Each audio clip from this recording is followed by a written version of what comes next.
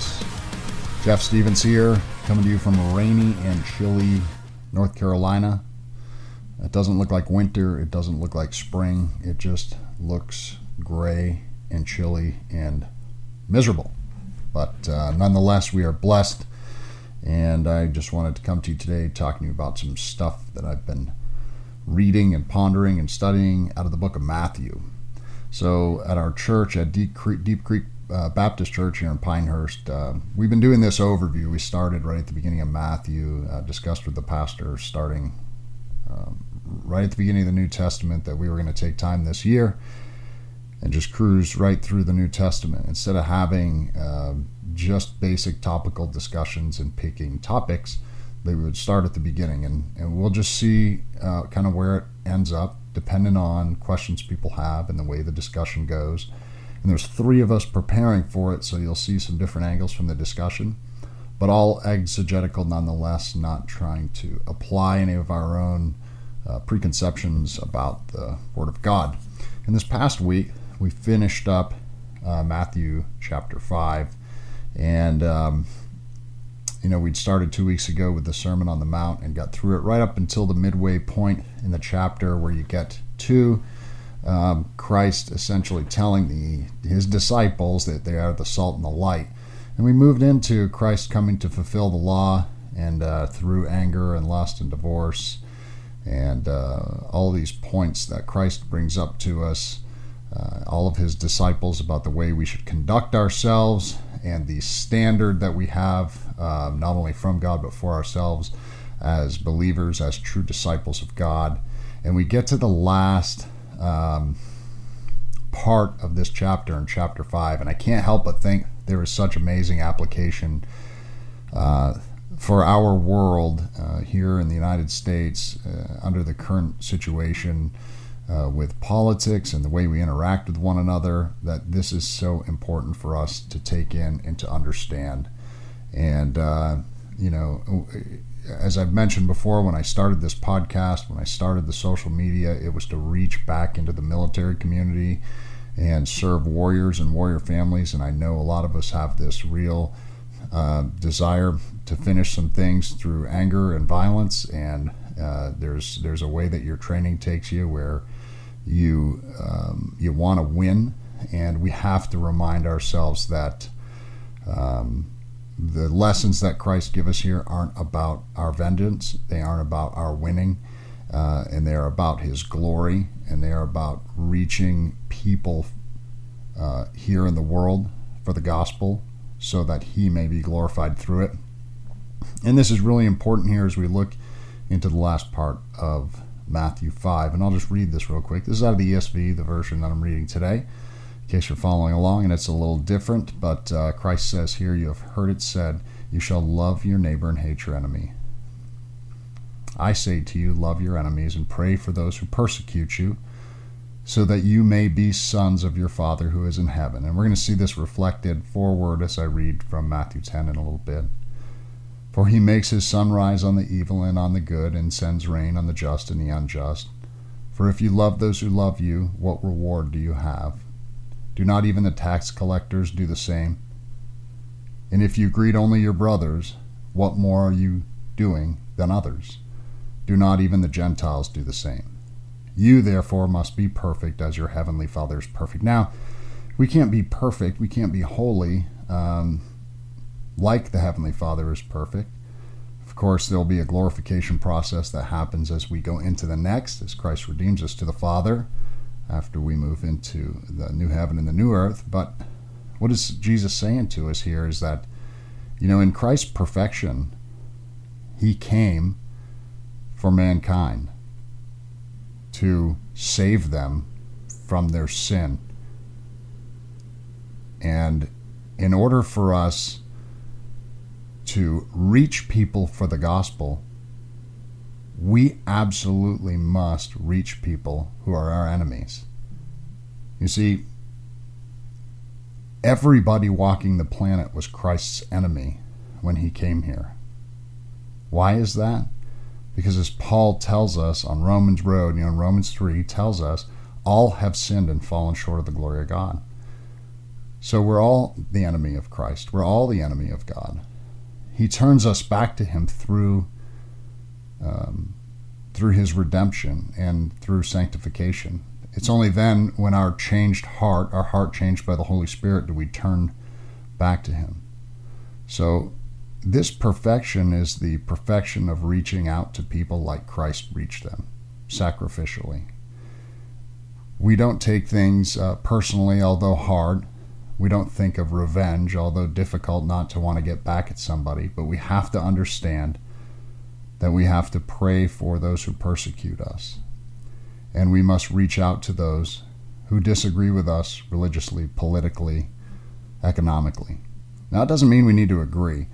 And I want to make it clear, because I know non-believers will use this against us when they say things like, you need to love your neighbor. What didn't Jesus say, to love your neighbor? Yeah, absolutely he did. Absolutely he did. But it doesn't mean that we're not discerning.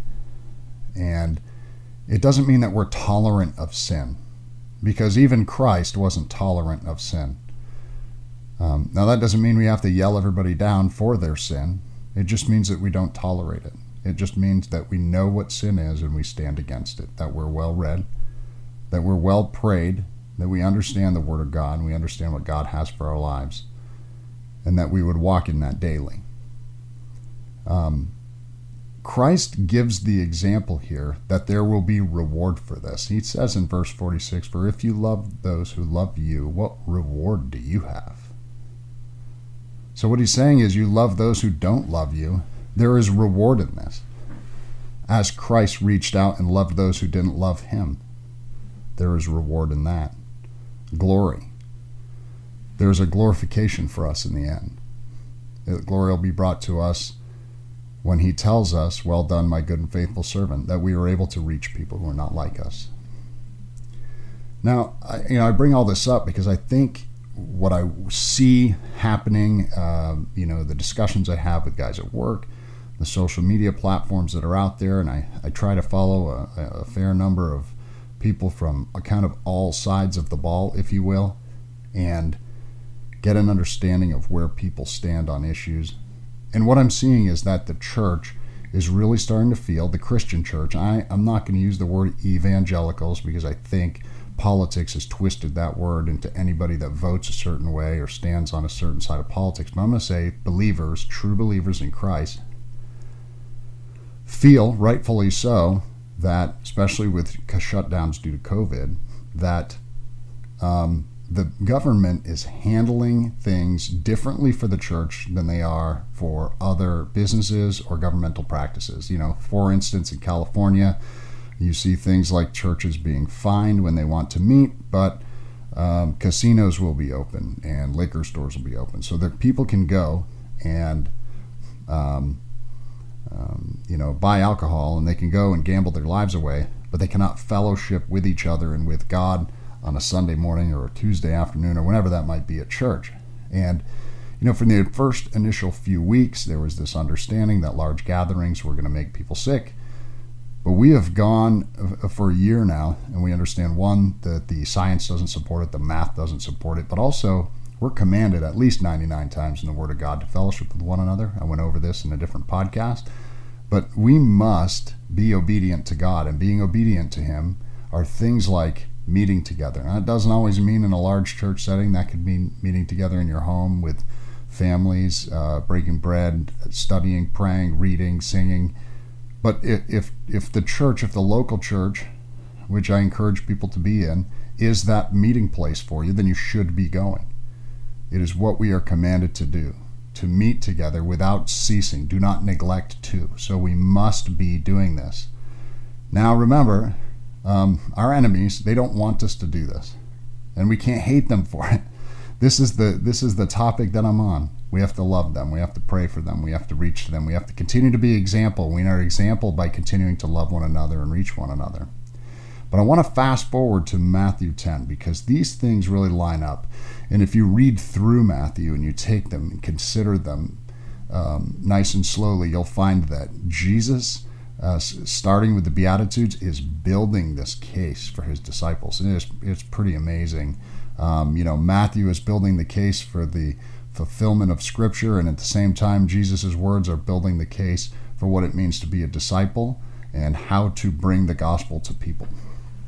Now, in Matthew 10, Christ is going to talk about the 12 disciples as he opens up, and he's going to send them out, and he's sending them out not to non-believers, not to Gentiles, but people in Israel. So he's telling them, start with your neighbors, start with the people you know, start with the people you go to synagogue with, start with your aunts and uncles and your grandma and your grandpa and your kids and your neighbors and all these people that you're around. That's where you're going to start.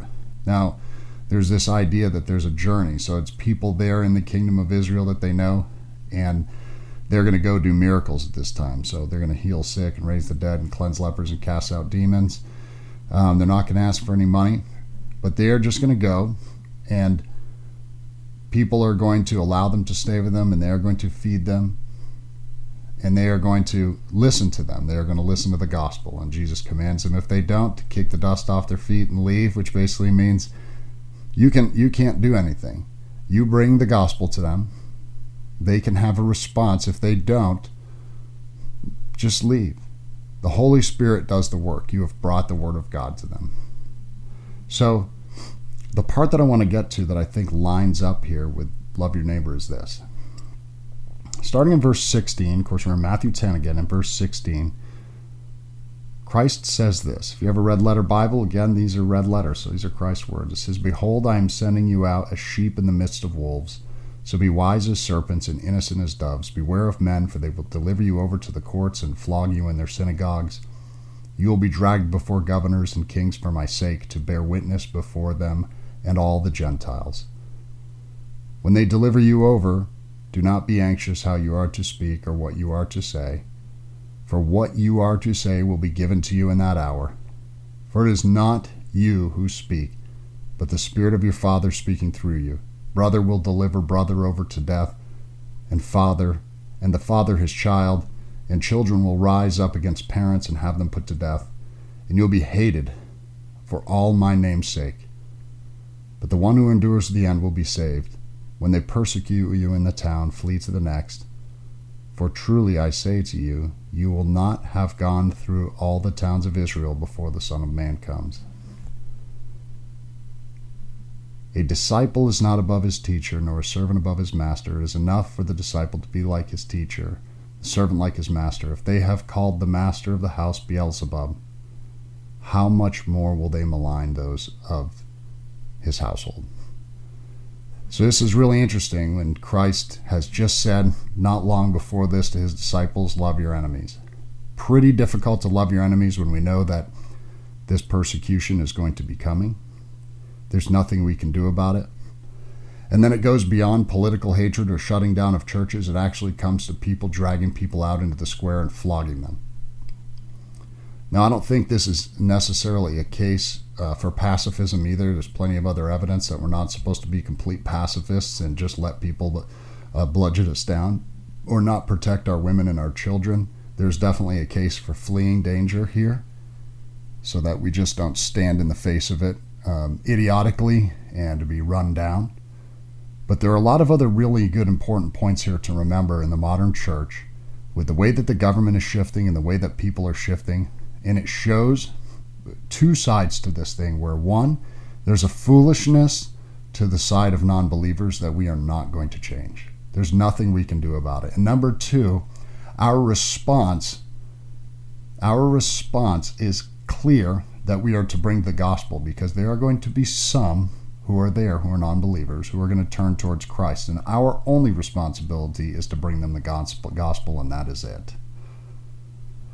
So he starts out here in 16 telling them we're going to be sheep in the midst of wolves. Again, there's kind of a dichotomy there, because sheep, they're herd animals and they're weak and they're easily run down by wolves. So as believers, there's really nothing we can do. The wolves are going to overwhelm us because it's just the way that the animal kingdom works. But the second part of that is, remember that when he talks about sheep, we also have a shepherd, and that shepherd is Christ, and that shepherd does not allow the wolves to devour us. So although in the temporal there may be issues of violence and issues of pain and issues of persecution, but the reality is that the shepherd has already saved us. The shepherd has already come. The work has already been finished. And we must understand that in this, that he's not just sending us out there to be slaughtered, that he is with us as our shepherd. We're to be wise as serpents and innocent as doves. And, very interesting way that Jesus puts this here. That as serpents, we're to be wise, we're to be crafty. And think about that in the terms of the modern world. Like, how can we be wise? How can we crafty? Well, some churches have done this. We've moved to an electronic platform to reach people by the gospel like we should. We utilize the technology. That's wise. We dig into the Word of God and we learn. That's wise. We find new ways to reach people. With the gospel, of course, not twisting it or changing it, but we just find ways to meet. We find ways to reach our neighbors, our kids' friends. So wise like serpents, harmless like doves. Again, another weird dichotomy here. So harmless, a dove is a harmless animal, also an animal that was brought to sacrifice if you couldn't afford the spotless lamb. There's a meekness, a sense of meekness to it. But remember, it was also the dove that descended upon Jesus as he was baptized when the heavens opened. So it is also an encouragement to us that we're not to betray the truth.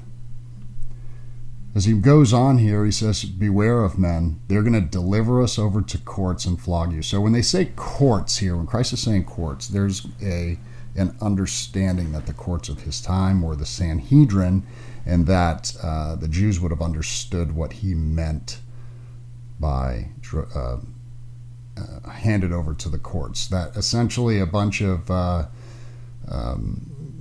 politically religious guys were going to stand in front of them and find them guilty for sharing the gospel, which would have been what they would have understood as contrary to Jewish law, because they were Jewish legalists. They had a certain way of running their government, a certain way of running synagogue, and they were in charge, and that was going to be the way it was. And if you brought this Jesus in, they would find you guilty.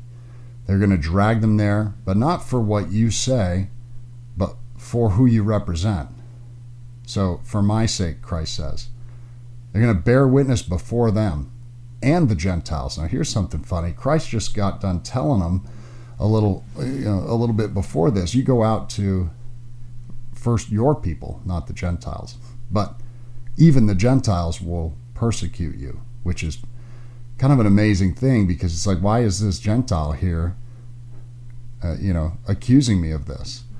Everybody's going to accuse us, is what Christ is saying here. Everybody's going to accuse us. They're going to deliver us over.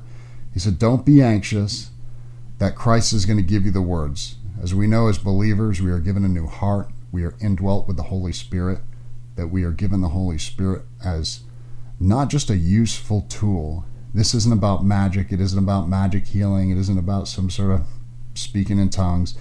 This is about the kingdom of heaven dwelling inside of us. And the truth that we speak, that comes out of us, the hope that we have inside of us, is the gospel. That we continue to tell them about Jesus Christ, crucified, died, buried, resurrected on the third day to conquer sin and evil, and that he bore the sins of the world, and that he will come to reign again. He's seated at the right hand of the Father, and there will be a new heaven and a new earth, and Jesus will reign forever. And he really starts to dig in here and talk to us about how we are going to be torn apart at the fabric of our family, which is really difficult. And we are seeing the family fabric torn apart now in front of us in ways that we've never seen it before. Satan, the evil one, has found ways to make the family insignificant.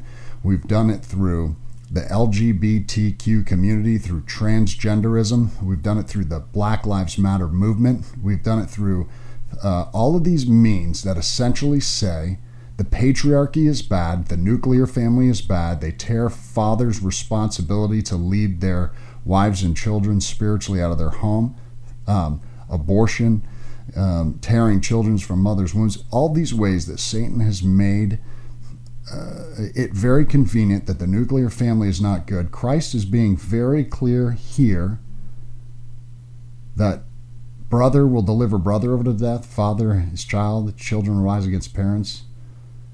all for his name. So those of us who hold true to Jesus Christ as the head of the church, as men of the head of their home, people will hate us for that because of him. And it's about endurance. And I like this word endurance, and I think it's important that we dig in on it a little bit, because what does it mean to have endurance? And this is one of the reasons that I am not a fan of the teaching of the rapture. One, because I don't believe that it's supported well in the text. I believe in a second coming of Christ. But I think that when tribulation comes and comes to us hard, if we think that there's just going to be some sort of temporal, some real visceral rescue when things get bad, that we don't know the history here of the first century church, and we haven't even looked at recent history. We had believers, as late as World War II just run through by blatant evil, the communists murdering Christians. When tribulation comes, we need to be prepared for it. How do we get that endurance? We get that endurance through fellowship with other people in Christ, through loving our family and our friends in a way that glorifies God, through deep personal prayer, through group prayer, fellowship, and through studying the Word of God like a theologian, all of us. We should take the word theologian out and just say Christian. If you are a Christian, you want to become more intimate with your Savior. If you're a Christian, you want to walk with your God. If you're a Christian, you want to walk with your friend Jesus. If you are a Christian, you want to know him because he is the one who laid down his life for you. And when somebody lays down their life and takes your death away and puts it on themselves, you feel like you owe them something. You feel like there's something you should do for them. You feel like there's something to give. Now, of course, there's nothing we can give. There's nothing we can do. There's nothing we can pay. It's all him, been paid for by him, through him, to him. But that feeling that we want to become more intimate with him should rest in us as Christians, and it should lead us to want to dig into the Word of God and study so that we can know him better. Because we glorify him best when we represent him best to our family and our friends and our community. Those are the ones that will be saved in the end. He tells us, when they persecute you in the town, flee to the next. You will not have gone through all the towns of Israel before the Son of Man comes.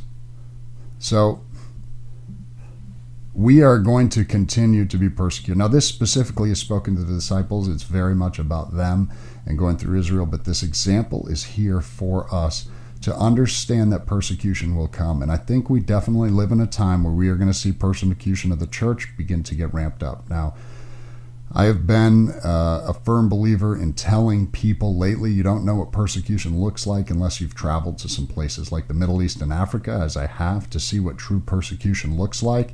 And for us to complain about it without action is weakness, and it is not endurance. But we are actually starting to see it here. We're starting to see the government start to fine churches and send government officials and police to churches to fine them and tell them that they can't meet and limit them. And we are going to continue to see it get worse. I believe with the current administration, we'll see that things will change drastically for the church. As he tells people he is a believer, but he is obviously not through his actions and his words. So then, why? Why do they do this? Because we know, because we've read the end of the book, that things will continue to kind of swirl out of control for us here. But remember that they don't hate us. They hate God. And this is what happens here, is unfolded in the last couple of verses I read, where Jesus says to us, a disciple is not above his teacher, nor a servant above his master. Is it enough for the disciple to be like his teacher and the servant like his master? If they've called the master of the house Beelzebub, how much more will they malign with his household? So this whole idea that they hate you because of the master of the house, this word Beelzebub that's used there is this representation of the devil or of Satan. And it's a Greek word, Beelzebub, B-O-U-L, Beelzebul. It's kind of a distortion, and it's a reference, and it's sometimes, if you look at it written, it's a play on Baal, B-A-A-L, Baal Zabub. Of course, Baal was a common god, a Philistine deity. And when you add the word Baal Zebub, it literally in translation means Lord of the Fly. And you transition that into Greek, and when you put it there and it's Beelzebul, it means master of the house or Lord of the high places. And in this case, the reference to Satan. See here in this verse, the religious leaders accuse Jesus. When you look at Matthew 9:34, you see the religious leaders accused Jesus of being enabled by Beelzebub or Satan. Matthew 12:24. They recognize that he acts in authority, but they ascribe his power to Satan rather than his Father, rather than God.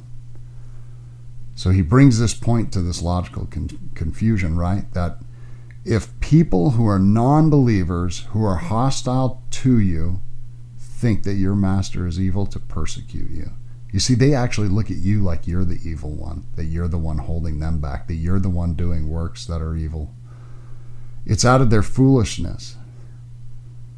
How much more will they malign and persecute you because of him? We should not be surprised, because the leaders, the Jewish leaders, rejected the Messiah. They rejected the one that completely fulfilled prophecy in his birth, when he was born, what house he was born to, when, how, to whom. And his words themselves speak of his deity.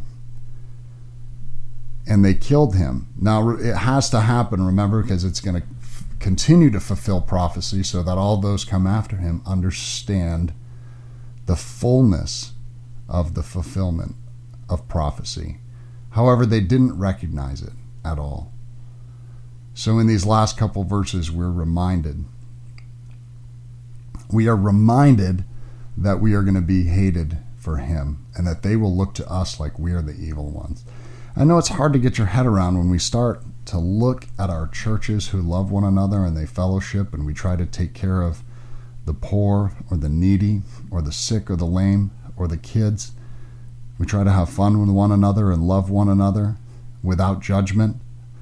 That someone looking from the outside, we would wonder why. Why would you hate this? It's out of their foolishness and lack of understanding, just like it was for the religious as they looked at Christ. Their hearts were hard. They refused to see. The Holy Spirit had not done that work inside of them to open their eyes. And they are hardened towards us. There's nothing we can do about it except present the gospel and be prayerful that the Holy Spirit will soften their hearts. But I wanted to talk about this today because I really see this change in American culture, and I think it's important that we understand that this is a time for us to have endurance. Now, I'm all for standing up against a tyrannical government. I don't think that we should be pacifists. I don't think there's a call for pacifism.